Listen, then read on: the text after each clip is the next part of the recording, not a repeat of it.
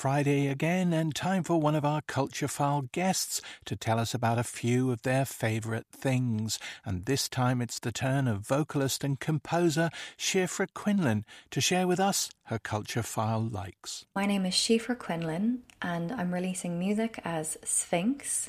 I am a composer, vocalist and producer.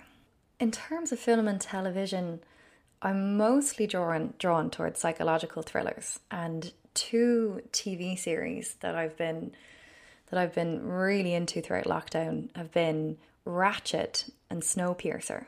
So Ratched with Sarah Paulson, which is the remake of, or not a remake of, but it draws from a character from One Flew Over the Cuckoo's Nest. And the series is just, it is so kitsch, and it's so camp, and it's so horrifying, and it's a transportative aesthetic world to be in, and she's so ferocious in her character. And then likewise with Snowpiercer, so that is a remake of the film with Jennifer Connelly. You know, I would be primarily drawn to the old psychological thrillers, and I suppose I learned to lighten up and bring a bit of joy through lockdown, and finally forced myself to watch a bit of comedy and branch out. And I found myself obsessed with Fleabag by Phoebe Waller-Bridge, and Feel Good by Mae Martin. Both gave me it's like a moving in gift. A good chuckle indeed. Yeah, so what do you want to do today? You want to go to IKEA? A very big day for us. Can you just lie on top of me and tell me something Canadian?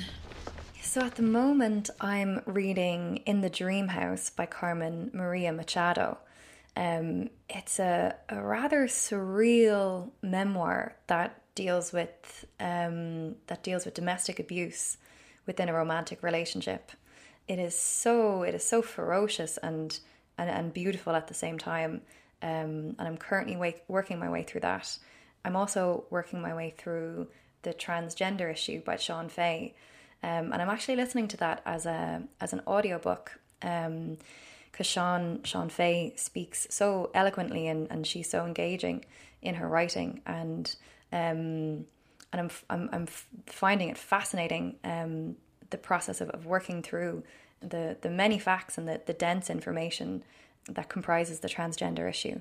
I go quite nerdy with my podcasts, and I like to challenge myself and throw myself into a realm of that I don't quite understand. And throughout lockdown, I found myself a steady listener of Interdependence by Holly Herndon and Matt Dryhurst. It can be an extremely challenging listen at times, and it's definitely stretched my understanding of music and technology and possibilities of decentralization and DAOs and blockchains and all these things that I don't quite understand, but that I'm intensely interested in. In terms of music and music that's really gotten under my skin, there is one album that trumps all, and that is SZA's Control. Hey, love, I love you, babe. Picking up a penny with a press on it. It's easier holding you down. SZA is a hip-hop artist, I guess, and I fell in love with this album in 2018 when it was released. I really feel that this album is seminal in terms of a female writing from a female perspective, and the vulnerability in her lyrics is just astounding. It's a phenomenal piece of work. Oh, you need to dig in. It's so great. I mean, really, it's same me, it's old me, you know, same shit. I've been on the low key grinding, loaning on the low key shining. A food or drink experience that was a highlight, especially throughout the pandemic.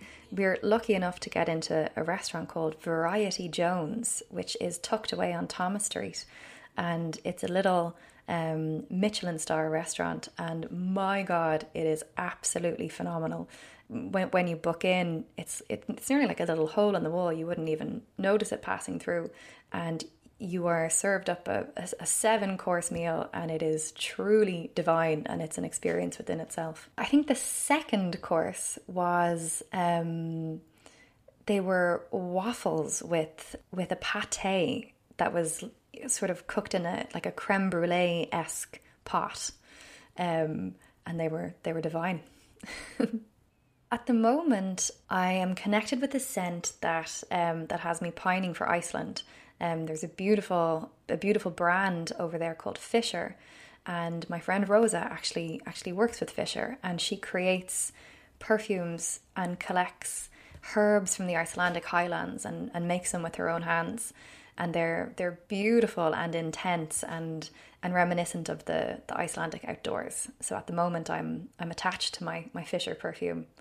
It smells of, it's kind of nearly like a musky, ammonia, herby, intense sort of smell.